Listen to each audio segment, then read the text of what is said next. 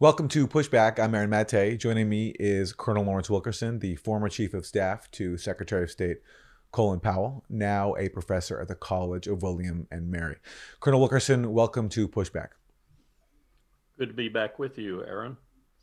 Wanted to get your take on Joe Biden's cabinet picks, especially in the foreign policy field. Let's start with Defense Secretary General Lloyd Austin. Misgivings among some Democrats that and Republicans that for the second time in a row, a incoming president has picked somebody from the military who will require a waiver. What is your take on this issue of another former general being appointed to run the Pentagon and this question of civilian leadership? I don't know the general at all. He could be the most reputable person on the face of the earth, and I'd still say what I'm going to say, which is that in a nation of 200 million adult souls that pretends to be a liberal democracy, it's rather astonishing that for the second time in a row, we can't find a civilian to be the Secretary of Defense. One of the postulates, as it were, that was created by people like James Forrestal and Ferdinand Eberstadt. I'm thinking of all the people who were there at the creation, if you will, of the 1947 National Security Act.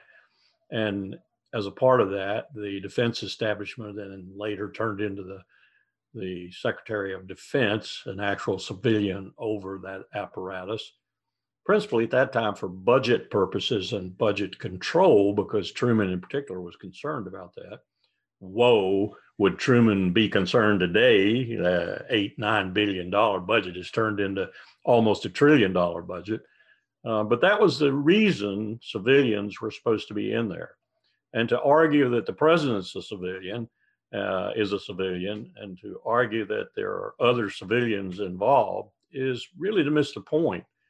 The man who heads the most powerful cabinet department in the United States government, most powerful in terms of what he can do to the rest of the world with nuclear weapons, with the military in general, but most powerful too in the sense that he takes more money from the federal budget than anyone else by a large proportion, has to be a military officer is really kind of preposterous.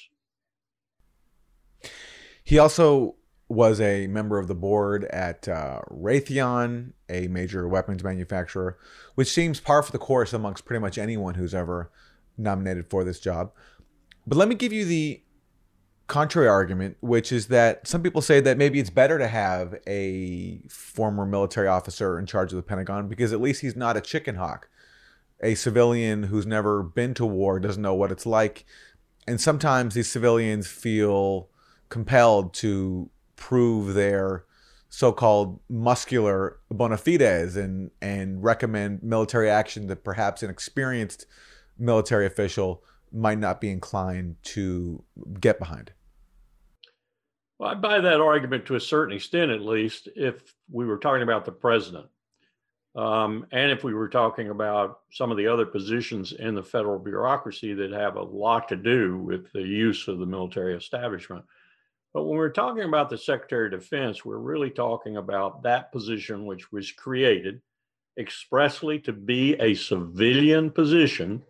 And we may recall that even George Marshall, with all the credentials that he had, all the favorability ratings he had, all the respect he had to do the waiver business. And it was originally set up for 10 years. 10 years you had to be out of uniform before you could serve in this position. We've now, I think, moved it down to 7 and then to 5. But even George Marshall was somewhat contested at the time that he was made Secretary of Defense. I just think it's a position that the National Security Act created for the express purpose of putting mufti, a civilian uniform, if you will, over that establishment, which was going to be the most powerful and the most significant by any stretch of the imagination in America's future. Eisenhower said it best, back to your remark about going through the revolving door, which every flag officer seems to do today, to be in the military industrial complex and to make 6 and 7 figure salaries. It's not the thing you want. It's simply not the thing you want, particularly if you want to remain even aspirational, a liberal federal democratic republic. You can't have this. This is how you get endless war. This is how you get $750 billion plus defense budgets. This is how you get a situation that OMB and CBO have both pointed out is going to, within a decade, at just moderate rates of increase, eliminate all discretionary federal spending. Because all you're going to be able to do is, on the one hand, the fixed payments, on the other hand, the defense budget, and there'll be no other discretionary spending from the federal government, because that's how badly we are utilizing the economic structure of our country right now. Not to even mention the 22, 23 headed for $24 trillion aggregate debt and the huge amounts we're adding to that debt annually.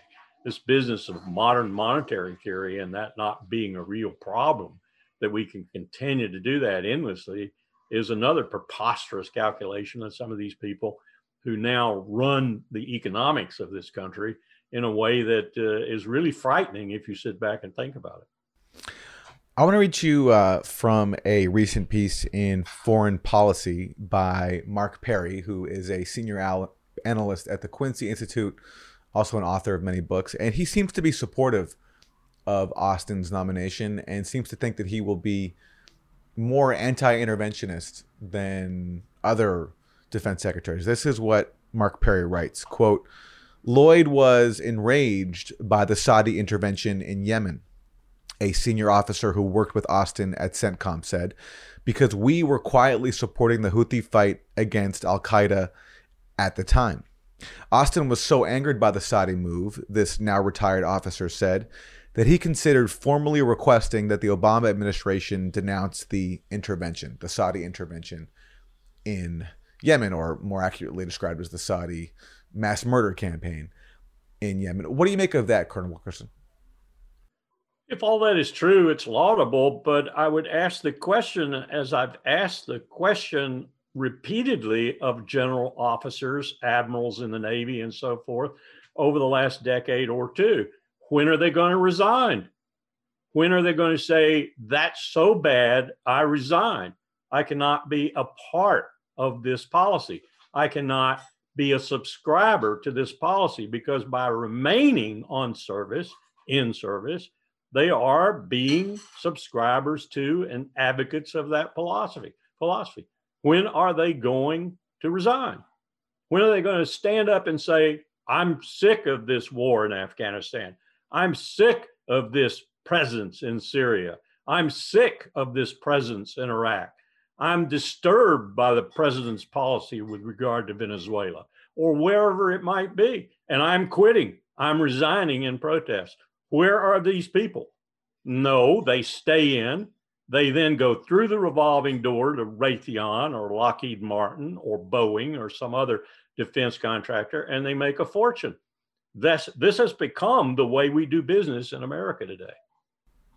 But you've seen up close, I imagine, how this is rationalized. You think if you can stay in, you can make a difference and steer policy in a less destructive direction. I mean, your boss, Colin Powell, he didn't resign before the Iraq War when he could have. He also didn't go out and take a 6-7 figure job with the defense industry. And in fact, said that that would be the last possible thing for him to do.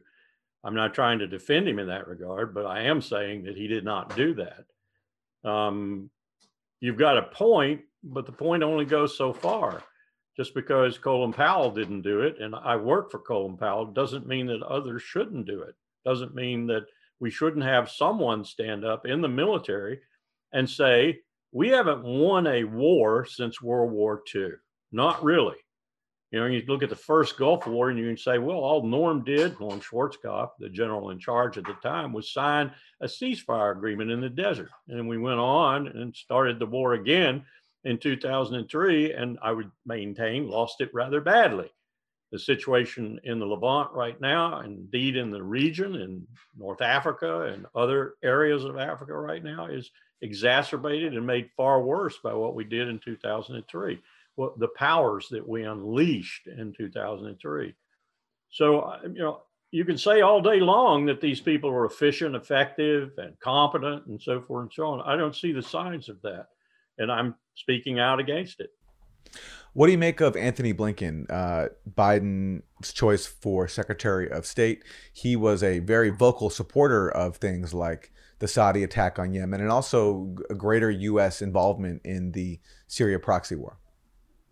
I don't have too much truck. I don't hold too much truck for any of the people that are being appointed right now who have some sort of influence on or are principals in what I would call the national security world, the national security elite of the Biden administration.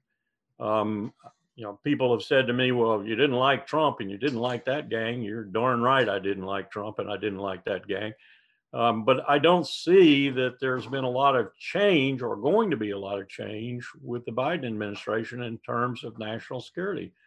And what I see is calm. I see peacefulness. I see serenity and all those things that people have been longing for, all those things that Trump disturbed so abruptly returning. I see our allies coming back. I see our alliances possibly being reaffirmed and made a bit stronger. I see a number of things happening in the world that will be positive. But I don't see a different kind of administration being formed. One, for example, that might have been formed around Bernie Sanders had he been the winner rather than Joe Biden. I don't see that happening. And it disturbs me because it just means more of the same with a little more calmness and a little more serenity, which lulls everyone into thinking that things are better when in fact they're not. Do you make anything of the fact that Susan Rice, who was sort of a face of this interventionist approach of the Obama administration, the disaster in Libya, also in Syria as well, that she was not appointed to a foreign policy position? She was given the domestic policy job. Do you see that as a sign, perhaps, that Biden is trying to send a signal that he will move away from the interventionist policies of both his administration and also Trump's? I think it is an encouraging sign in this sense. I think Biden recognizes that at least 50%, if not much more than that, of his challenge, particularly in the first 6 months, the first year, if you will, possibly, of his administration is going to be domestic, not foreign. Setting the foreign policy of the United States back on some sort of even keel will be a minor task compared to domestic policy.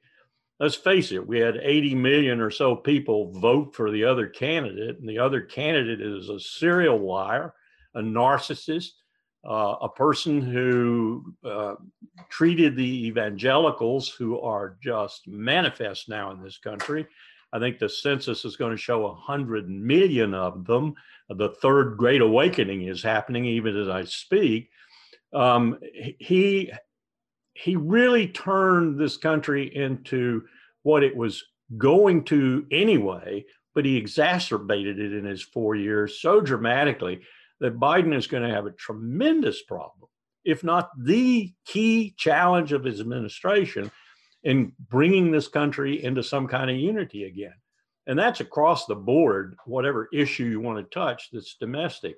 So I see that preoccupying him. I see that being his major challenge. These other things will fall in place, I think, fairly automatically. The allies are probably acting right now as, for example, the Pentagon did when you had Gates come in as Secretary of Defense after Rumsfeld. I mean, Gates walked up the river entrance steps to the Pentagon and automatically walked into a great situation because Rumsfeld had left. The military had grown to hate Donald Rumsfeld, loathe him. And so Gates had not much of a task. Well, that's probably going to be the way foreign policy is for at least a year or two with Biden, because our allies and others will be so relieved to see someone who's calm, serene, and halfway decent in terms of the way he exercises U.S. power diplomatically and otherwise. But the domestic situation is going to eat Biden's lunch. So taking someone like Susan Rice, who knows about government, knows the inside and outside of governing, and putting her in a position where she can be responsible for orchestrating coordination, for example, between the NSC on the one hand, Security Council, and the National Economic Council and the Council of Economic Advisors and so forth on the other, and to handle a lot of these domestic issues is quite a compliment to her. And it's going to be an enormous challenge for her. As I said, it is going to be for the president. These are going to be the issues that are going to dominate Biden's first 4 years. That he can even bring the country back together again in a small way will be a miracle. When John Bolton was kicked out as Trump's national security advisor, I recall speaking to you and you expressing some hope that a retired colonel named Douglas Macgregor was being reportedly considered for the job. He didn't get it, but now on his way out, Trump has installed Macgregor to a senior policy advisor position at the Pentagon. I wonder if you make anything of that move. The entire charade, if you will, of putting all these people in at the last minute reminded me of Dick Cheney and putting some 1,800 people who had been political appointees, Schedule Cs, into the civil service and elsewhere so that they could stay around, be very difficult to fire, and haunt the incoming president, in this case, Barack Obama.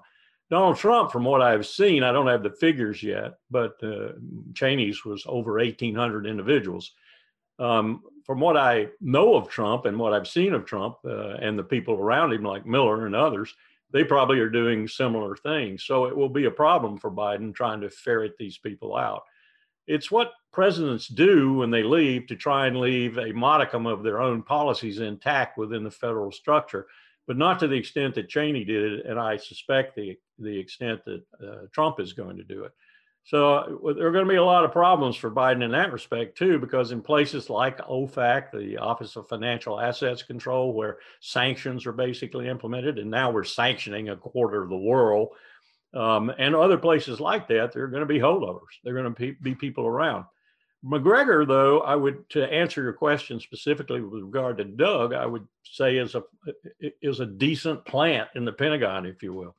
And if he hangs around, I would not be displeased at that, because Doug is very much opposed to these endless, stupid wars, very outspoken on it, and has the credentials to be intellectually and otherwise to be influential in whatever advice he might give to whoever in the Pentagon. So I wouldn't even mind if Doug stayed around post Trump. And Trump, meanwhile, has been talking about withdrawing troops. He's bragged about it for a long time, while seemingly never really actually doing anything concrete. And also just recently approving, it seems, of the Israeli assassination of an Iranian nuclear scientist, a huge provocation. What do you expect for Trump's last month in office, and what are your main areas of concern? God only knows, Aaron. This man surprises me every time he turns around with his narcissism, with his utter incapacity to govern reasonably well. The COVID-19 pandemic being the most prominent example right now. Looking at the New York Times this morning, we're once again leading the world in almost every category that's bad with regard to the pandemic. So I just can't even imagine what Trump might do between now and then. I'm heartened by the fact that in places where he might do it, they are battened down, if you will. They've closed the hatches, so to speak, in Tehran and Caracas and elsewhere where Trump might hurl some lightning bolts at the last minute. And I think the military's hunkered down, too, to oppose anything like that. So I think it's going to be difficult for him to do, but not impossible. So I'm concerned about what he might do between now and noon on 20 January when the new president is sworn in.